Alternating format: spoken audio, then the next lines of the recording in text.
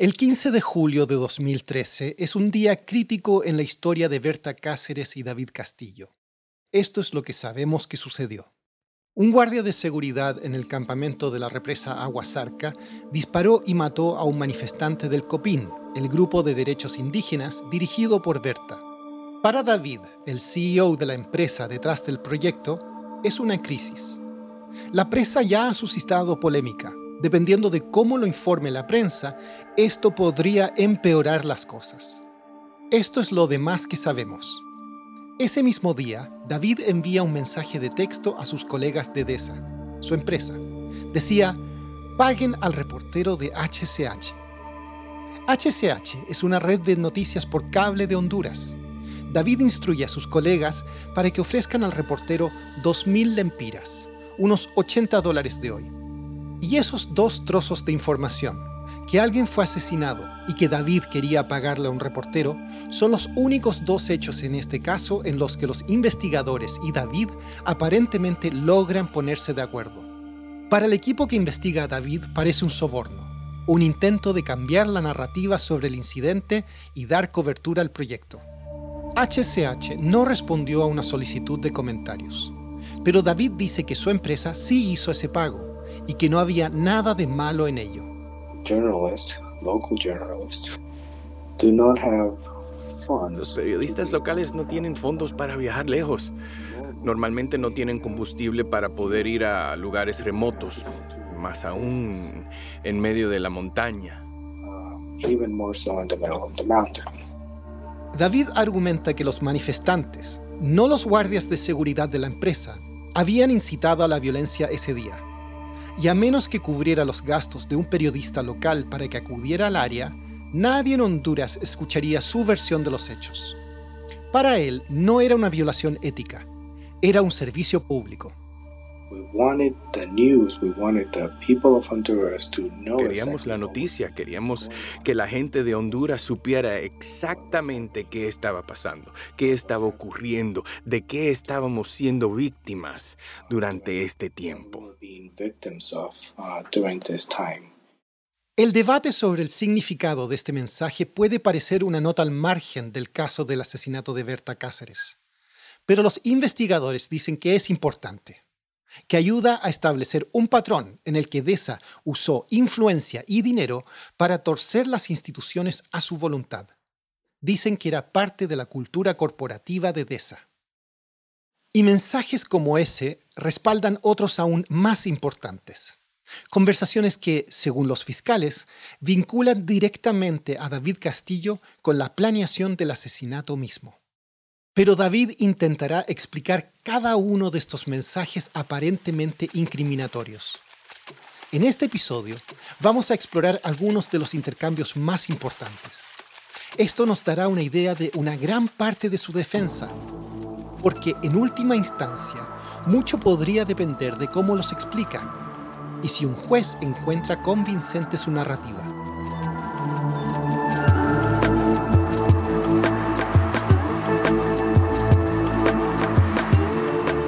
Somos Bloomberg Green y esto es Río de Sangre.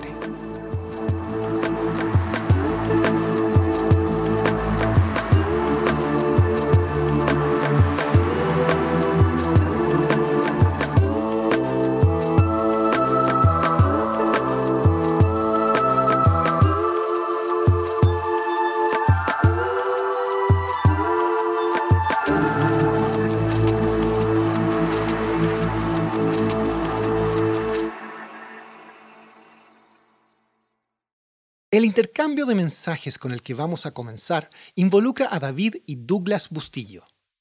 Pero antes de entrar en los mensajes en sí, es importante hablar un poco sobre la relación entre estos 2 hombres y el momento de este intercambio.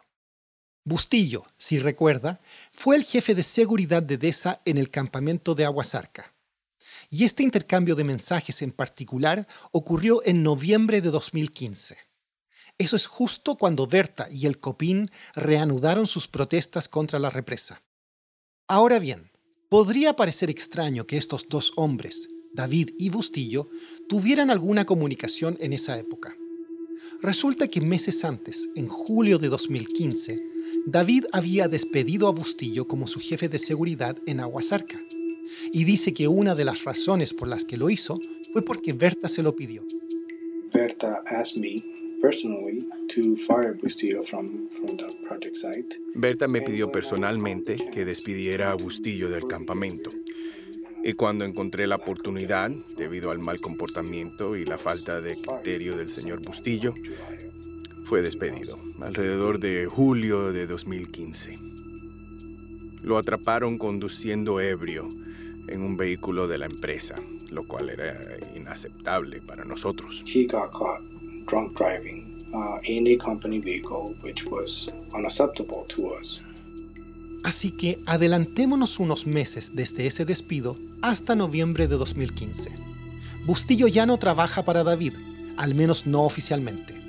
Pero los mensajes muestran que David y Bustillo todavía están en contacto y todavía están trabajando juntos en algo. Ese noviembre, Bustillo le envía un mensaje a David, uno que los fiscales alegan es muy importante. Es aquel en el que Bustillo le habla a David del, cito, 50%. Los investigadores han alegado que estos mensajes se refieren a pagos realizados por David o su empresa a Bustillo y que los pagos están relacionados con el complot para matar a Berta. En este mensaje, Bustillo saluda a David por su nombre y escribe: complete el 50%. Tal como está escrito, se entiende literalmente como una solicitud. David le responde a Bustillo que se reúna con él en un restaurante Chili's en un centro comercial. Los investigadores creen que Bustillo está pidiendo un pago, la mitad del dinero que se le debe por ayudar a planear el asesinato y contratar a los sicarios. Dicen que una de las cuentas bancarias de Bustillo muestra un depósito de alrededor de $4,000 poco antes de esta llamada.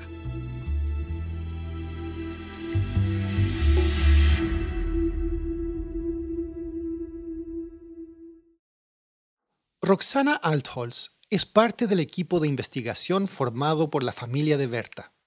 Dice que el momento de estos mensajes es importante. Es noviembre de 2015. Es el mismo mes en que Berta y el Copín reanudaron sus protestas en el río Hualcarque contra Deza. Esto después de más de un año de relativa calma en el campamento. Es cuando David Castillo se da cuenta que el Copín va a seguir oponiéndose al proyecto de la represa. Pensamos que también en noviembre de 2015 es cuando el asesinato, la planeación comienza a tomar forma. Entonces, ¿cómo explica David estos mensajes donde Bustillo le pide el 50%? Bueno, comienza con un error tipográfico. Bustillo escribió la palabra complete. Como está escrito, es una instrucción. Pero si se pone una tilde en la última letra de la palabra, el significado cambia. Con tilde, la palabra no sería una instrucción, sería una declaración. Completé. Bustillo no puso la tilde en esa palabra. Pero David dice que esa era su intención, solo que cuando se escriben mensajes no se suele ser cuidadoso con la ortografía. Entonces, David dice haber entendido que el mensaje de Bustillo significaba completé el 50%. En otras palabras, Bustillo estaba diciendo que había terminado la mitad de un trabajo que se suponía que debía hacer. Recuerde, David ya había despedido a Bustillo, pero dice haber notado que aún podría ser útil. David asegura que nadie conocía a los manifestantes del Copín en Río Blanco mejor que Bustillo, su ex jefe de seguridad. Había vivido entre esos manifestantes durante años. David dice que el trabajo de Bustillo ese noviembre era convencer a 2 residentes locales, hombres que siempre habían estado alineados con el Copín en contra de Deza, para que se pasaran al otro bando, para que trabajaran con la compañía. So we had asked Bustillo that he knew them to recruit them. Entonces le pedimos a Bustillo, que los conocía, que los reclutara. El 50% se refiere al hecho de que había reclutado a uno de ellos, había completado lo que le habíamos pedido, al 50%. But we had requested from him 50%. David dice que el segundo recluta potencial nunca resultó. So That is the context surrounding. Así que ese es el contexto que rodea el mensaje de Bustillo. He terminado el 50% del trabajo. No tiene nada que ver con financiación. It has nothing to do with funding.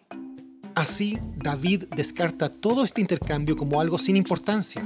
Se trataba de una campaña de reclutamiento, una mala interpretación que comenzó por la ausencia de una tilde.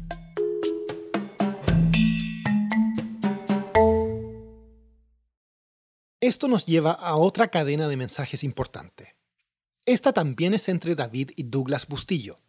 Tiene lugar un par de meses después, en febrero de 2016. Aproximadamente un mes antes del asesinato de Berta a principios de marzo. Entonces lo que creemos que sucedió a principios de febrero es que hay un esfuerzo para matar a Berta. Roxana asegura que este fue el intento fallido de matarla. Un intento abandonado cuando los presuntos asesinos vieron que las hijas de Berta estaban con ella en la casa. Inmediatamente después de eso, Bustillo envió otro mensaje a David. Dice, misión abortada, por falta de logística. David dice que esta misión no tenía nada que ver con Berta. Dice que para ese momento Bustillo todavía trabajaba de vez en cuando para él, y no solo en los alrededores de Río Blanco. De hecho, David afirma que para febrero estaba considerando contratar a Bustillo como director de seguridad para un proyecto solar que estaba construyendo en otra región, completamente separada del campamento de Aguasarca. Dice que había una subestación conectada a ese proyecto solar que había sido tomada por pandillas. El sitio, en efecto, fue retenido para pedir un rescate.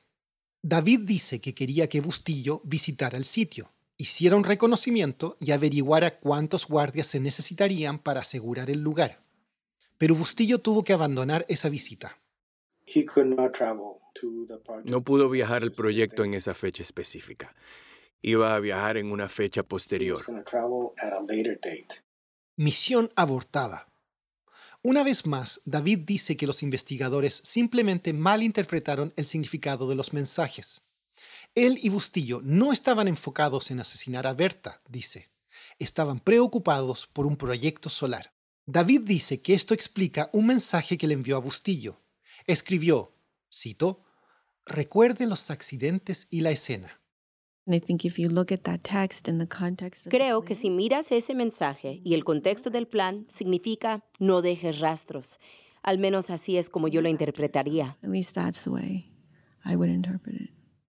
Pero David dice que era una referencia al incidente que lo llevó a despedir a Bustillo de Deza meses antes.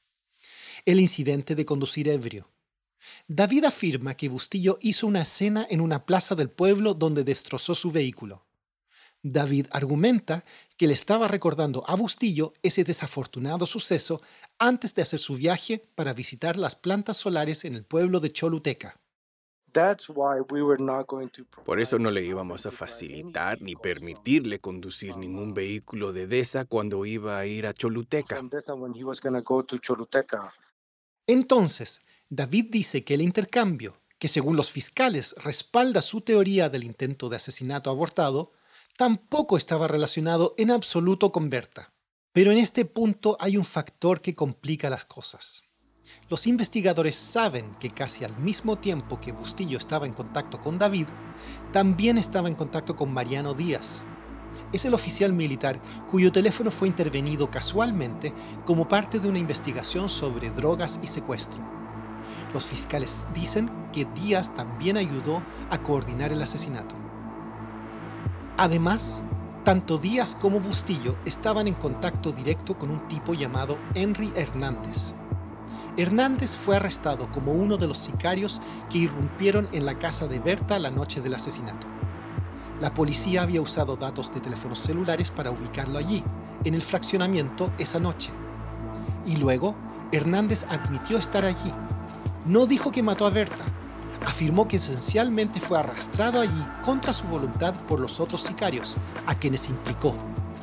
Entonces, ¿por qué cuando se supone que Bustillo está trabajando con David en un proyecto solar, está hablando con Mariano Díaz y Henry Hernández al mismo tiempo? ¿Y por qué, una semana antes de todo eso, ¿Bustillo mismo estaba en el fraccionamiento de Berta tomando fotos de su casa? Y según los datos del teléfono, volvería allí de nuevo, aproximadamente una semana antes del asesinato. David dice que no sabe por qué Bustillo hacía lo que hacía cuando se suponía que debía concentrarse en un proyecto solar. No sabe por qué Bustillo había estado en contacto durante el momento del asesinato con Mariano Díaz o Henry Hernández. David dice que solo sabe que no tenía nada que ver con él o su empresa. No, Monty, this has absolutely nothing to do with... No, Monte, esto no tiene absolutamente nada que ver con DESA. No tiene absolutamente nada que ver con el trabajo que le habíamos pedido a Bustillo. Las conversaciones que tenía Bustillo, si eran paralelas, si estaba abordando algún tema con Mariano u otros, no tenía nada que ver con nosotros y no teníamos conocimiento de ellos. And we had no knowledge about that.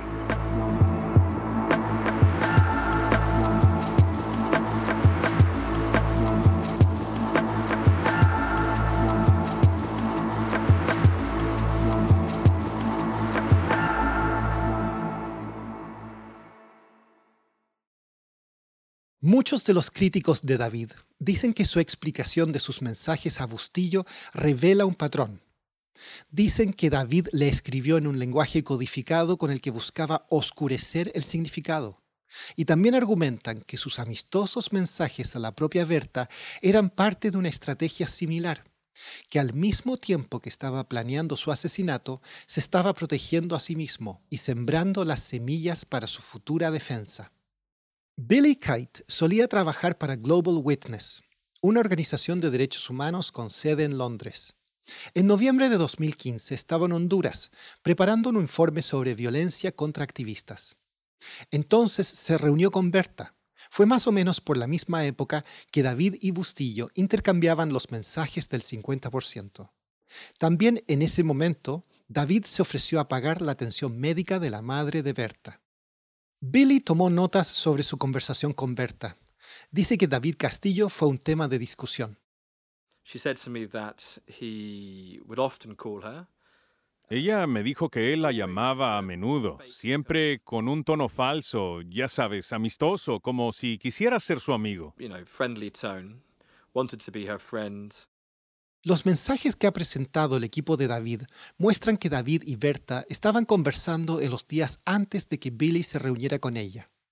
David dice que envió asistentes a los consultorios médicos donde su madre estaba siendo tratada para pagar algunos de esos costos. Billy dice que Berta sospechaba que David estaba tratando de sobornarla. She told me that 2 days previously, when I met her, so Monday I think it was the 2nd of November. Ella me dijo que 2 días antes, cuando me encontré con ella, o sea, el lunes, creo que el 2 de noviembre, él la llamó. Una vez más, una especie de tono familiar, y luego le ofreció un soborno para que detuviera su activismo. Las palabras exactas, y las tomo de mis notas de ese día, fueron: lleguemos a un acuerdo. Eso es lo que me contó que él le dijo en esa llamada del 2 de noviembre. Y obviamente me dijo que se negó. Ella no era de ninguna manera amiga de David Castillo. Conocía el juego que estaba jugando y sabía que él era el que movía los hilos. Con David en la cárcel, el equipo de defensa de DESA contrató a Amsterdam & Partners, un bufete de abogados con sede en Londres y Washington, D.C. Una de sus especialidades es la gestión de crisis. Entre sus clientes anteriores se encuentran primeros ministros, el empresario de Internet Kim.com e incluso el gobierno turco. La firma publicó un informe en el que defiende a DESA y ataca al COPIN.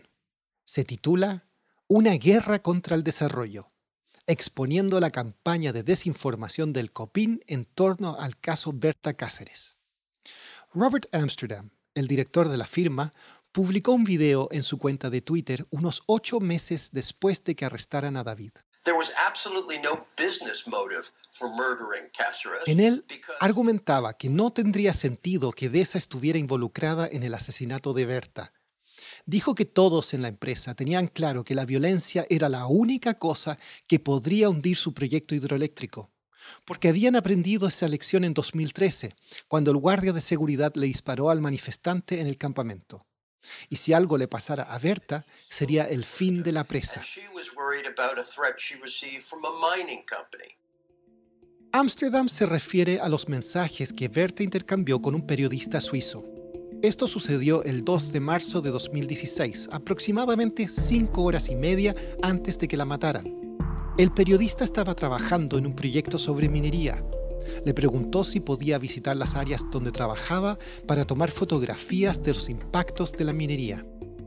Berta le respondió: «Aquí no hemos permitido la entrada de mineras». Luego dijo: «Hay graves amenazas, muy graves, conocemos el tema, podemos hablar». El equipo de defensa de David cree que este intercambio de mensajes ilustra un punto importante. Berta se había ganado muchos enemigos en muchas industrias. Los partidarios de Berta no creen que se estuviera refiriendo a una amenaza específica a su vida por parte de una empresa en particular. Cuando Berta hablaba de la represa Aguasarca, a menudo advertía que podría ser una puerta de entrada a la minería. Lo ponía en estos términos: si se construyera la presa, la electricidad no beneficiaría a los lugareños. Era más probable que beneficiara a las empresas mineras que utilizarían la energía para trasladarse a la región. El equipo de David sostiene que los mensajes plantean la posibilidad de otros sospechosos. Sospechosos que nunca fueron considerados seriamente, dicen, porque los investigadores estaban decididos a culpar a DESA. Los abogados de David afirmaron que los fiscales habían ocultado los mensajes a propósito, que no los señalaron como significativos. El equipo de defensa de David, sin embargo, calificó los mensajes de Berta a ese periodista como de, cito, trascendental importancia. El equipo de David, de hecho, ha tratado de demostrar que todos los datos telefónicos de la fiscalía, los mensajes de texto, los chats de WhatsApp, no deberían tener peso en la corte. Dicen que la principal técnica forense del Estado, la persona que extrajo los datos de los teléfonos, estaba sesgada, que no siguió los protocolos técnicos adecuados. Esto se ha convertido en la piedra angular de la defensa de David. Cuando vimos su informe, notamos inconsistencias que sabíamos que no eran ciertas. Y les sorprenderá que hayamos encontrado más evidencia de que ella manipuló más llamadas y más datos telefónicos. Los abogados de David sostuvieron en la corte el año pasado que cadenas de mensajes de diferentes grupos de chat se mezclaron, y por eso dicen que la corte recibió transcripciones donde mensajes no relacionados parecen fluir en conjunto. Al transcribir algunas de las cadenas de chat, los abogados dicen que la fiscalía omitió mensajes que eran parte de esas conversaciones. Dieron un par de ejemplos de esto en una presentación a la corte.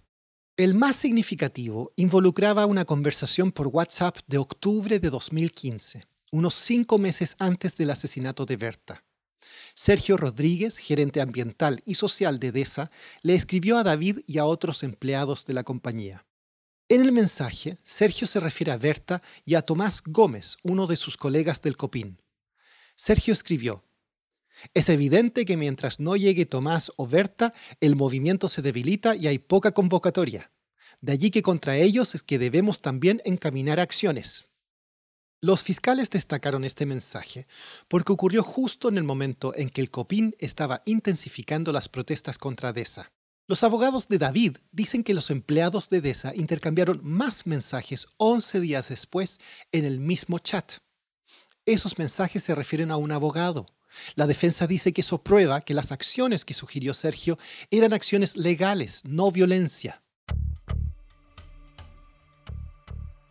La defensa de David también argumenta que la experta técnica del gobierno cambió las fechas de los mensajes para incriminarlo. El ejemplo de esto que nos dio David fue esa serie de mensajes entre él y Douglas Bustillo, la de noviembre de 2015, cuando los fiscales dicen que DESA comenzó a planear el asesinato de Berta.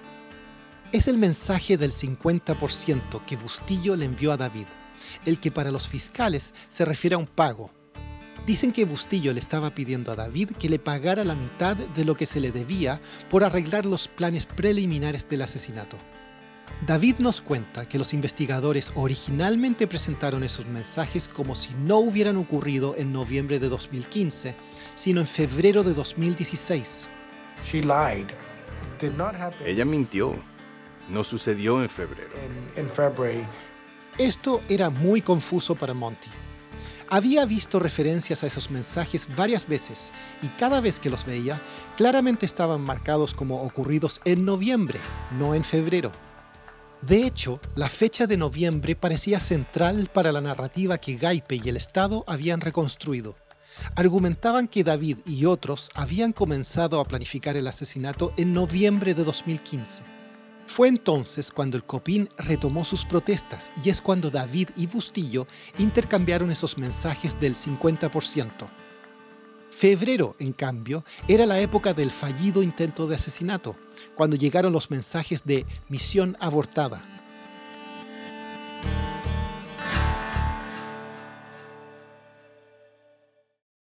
Monty le dijo a David que había examinado esa cadena del 50% y no pudo encontrar nada que sugiriera que los fiscales habían cambiado la fecha de noviembre a febrero. Well, in one report, they changed the date. Bueno, en un informe cambiaron la fecha y se presentó como si fuera de febrero. And it was presented as if it was in February. Monty volvió a revisar y encontró un ejemplo de lo que David mencionaba. Cuando fue procesado, los fiscales presentaron al tribunal un resumen de descripción de los hechos. Dice que la planificación original fue en noviembre, pero que en, cito, los meses de enero y febrero de 2016, Bustillo le pidió a David que hiciera un adelanto del 50% del pago acordado. Eso era incorrecto. Más tarde se adjuntó la fecha correcta a esos mensajes, pero no en este punto. Puede parecer un asunto menor, pero David y su equipo de defensa argumentan que este tipo de discrepancias se acumulan. La base del caso de la Fiscalía es la presentación y la interpretación de los mensajes de texto. Los abogados de David argumentan que si no se puede confiar en que la Fiscalía maneje e interprete correctamente esa evidencia, ¿cómo puede sostenerse cualquier parte del caso en su contra? Y todo esto resalta un aspecto extraño de este caso. Tanto la familia de la víctima como la defensa han argumentado que no se puede confiar en el sistema de justicia hondureño, que la justicia está en manos temblorosas. Ambas partes han dicho que el Estado, en varios puntos del proceso, ha arruinado el caso. Los fiscales hondureños niegan las afirmaciones de la familia de que la policía manejó mal la investigación y de que los procedimientos judiciales están viciados. Pero el caso judicial contra David estuvo prácticamente paralizado durante más de un año. Una razón es que el equipo de David ha presentado apelaciones en las que argumentan que los mensajes de texto fueron manipulados. Esos procedimientos retrasaron repetidamente la audiencia preliminar que determina si su caso irá a juicio. Con cada retraso, las demandas de justicia de los partidarios de Berta se hicieron más fuertes. Bajo la ley hondureña, una persona no puede permanecer detenida por más de 2 años y medio sin ir a juicio. Para David, el plazo expiraba el 2 de septiembre de este año. La familia de Berta dice que todas las apelaciones de la defensa han sido parte de una estrategia: retrasar el proceso, agotar el tiempo y permitir que David sea liberado. David lo niega. Dice que espera un juicio justo, pero no acepta la idea de que los investigadores del gobierno hayan actuado de buena fe. Dice que han tenido 2 años y medio para armar un caso en su contra y retenerlo indefinidamente viola sus derechos. Weak institutions Las instituciones débiles a veces dan resultados débiles. sometimes deliver weak results.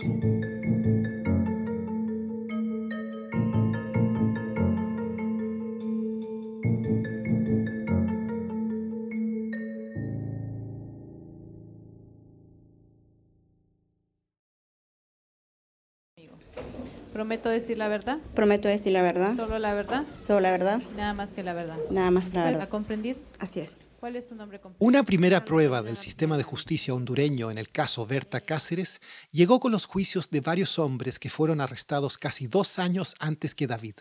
Entre ellos había 4 presuntos sicarios y un par de personas vinculadas a DESA.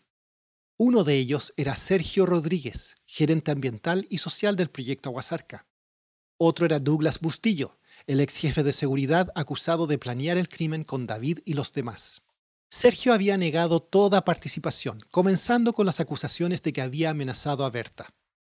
Varios testigos del Copín habían dicho que Sergio había amenazado a Berta durante una protesta específica en 2015 y en otra a principios de 2016.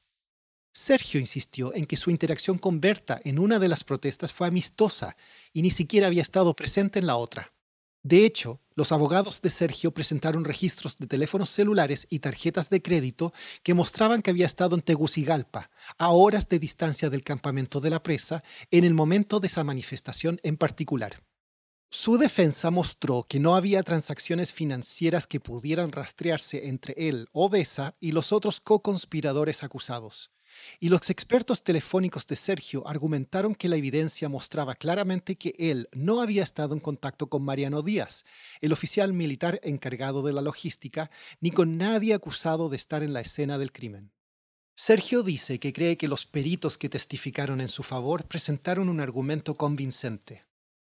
Llegan a la conclusión de que en todas mis intervenciones telefónicas o en los chats que yo escribo, no hay ningún indicio que me vincule con la muerte de Berta Cáceres.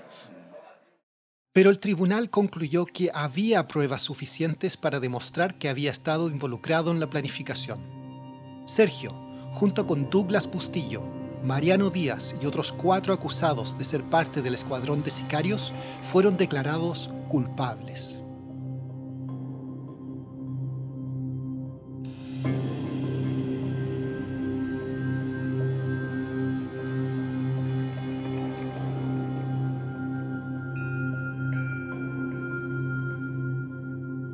Algunos se han comprometido a luchar con apelaciones, pero en diciembre de 2019, un año después de ese veredicto, fueron sentenciados. Cada sicario recibió una pena de 50 años. Bustillo, Díaz y Sergio fueron condenados a 30 años de prisión cada uno. No habría sorprendido a mucha gente si nadie hubiera sido llevado ante la justicia por el asesinato de Berta Cáceres.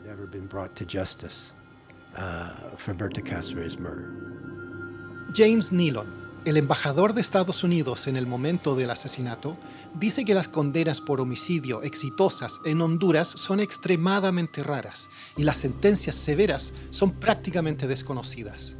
Él considera que la presión internacional, así como alguna ayuda práctica durante la investigación, han convertido este caso en particular en una historia de éxito casi sin precedentes. Lo veo como un gran logro, porque si sabes tanto de Honduras como yo, sabes que podría haber sido de otra manera. Por eso estoy orgulloso del trabajo que hizo mucha gente en ese caso. Obviamente los hondureños estaban en el centro de todo esto, pero hubo gente de la Embajada de Estados Unidos que hizo un trabajo fabuloso y no reconocido en ese caso. Y creo que puedo decir con seriedad que no habríamos obtenido este resultado si no hubiera sido por su trabajo.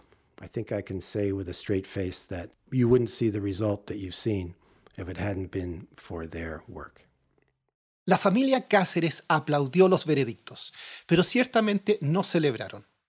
Le recordaron a la gente que los que habían sido sentenciados eran jugadores de nivel relativamente bajo en un esquema mucho más amplio. Temían que todo quedara ahí, que la gente pensara que estas condenas equivalían a hacer justicia. Pero la familia creía que Sergio y los demás simplemente estaban siendo sacrificados para proteger a los verdaderos criminales en este caso, los ejecutivos como David Castillo y los inversionistas detrás de su empresa. Apenas unas semanas después de que Sergio y los otros 6 fueran condenados por el asesinato, una agencia del gobierno hondureño anunció que estaba buscando $1.000 millones para la construcción de 54 nuevos proyectos hidroeléctricos en todo el país. La hija de Berta, Bertita Isabel, dice que ese anuncio se sintió como una bofetada. Entonces nosotros dijimos, por ahí no vamos a lograr lo que nosotros estamos buscando. Porque eso, digamos, nos insultaron con esa noticia, insultaron la memoria de mi mami y dijeron, bueno, ustedes pueden lograr que estos 7 pobres ahí los dejen en la cárcel 30 años, 50 años, pero tenemos un montón de proyectos más que vienen a lucrar, porque ya no se trata de la energía, no se trata del derecho a la energía, no se trata de eso, se trata de ganancia económica y punto. Mientras tanto, el caso de David parecía no ir a ninguna parte. Pero en agosto de 2020, la Corte hondureña hizo un anuncio sorpresa. Reemplazó a la jueza que había llevado el caso por un juez nuevo. Los seguidores de Berta estaban consternados. Lo describen como una sorpresa de última hora. En solo 2 semanas expiraría el plazo para mantener a David bajo custodia. Si no se fija un juicio, por ley, David podría ser puesto en libertad. El COPIN publicó un comunicado. Esto somete el proceso a formas de manipulación y argucias procesales. Y no fue solo el COPIN el que expresó alarma. El congresista de Nueva York, Eliot Engel, declaró: insto a las autoridades hondureñas a que actúen con rapidez para llevar a Castillo a juicio y hacer justicia para la familia Cáceres. Más tarde, esa misma semana, finalmente se llevó a cabo la audiencia preliminar en el caso de David. Los abogados de David argumentaron que los mensajes de texto telefónicos fueron manipulados y no se podía confiar en ellos. Los fiscales argumentaron que las pruebas en su contra eran claras y definitivas. La Corte ya ha tomado una decisión. Finalmente, ¿David Castillo irá a juicio o saldrá libre? Eso es lo que viene en el final de temporada de Río de Sangre.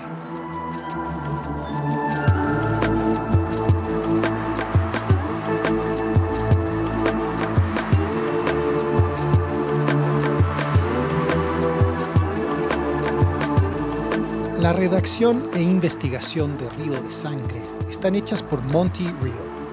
Narración Eduardo Thompson. Nuestro productor principal es Topher Voorhees, con la asistencia en producción de Maya Cueva. Nuestra traductora es Ángela Navas. El tema musical fue compuesto e interpretado por Senia Rubinos, quien además editó este episodio. Agradecimientos especiales a Carlos Manuel Rodríguez. La directora de Bloomberg Podcast es Francesca Livi. No olvides suscribirte si no lo has hecho, y si te gusta nuestro programa, déjanos una reseña. Gracias por escucharnos.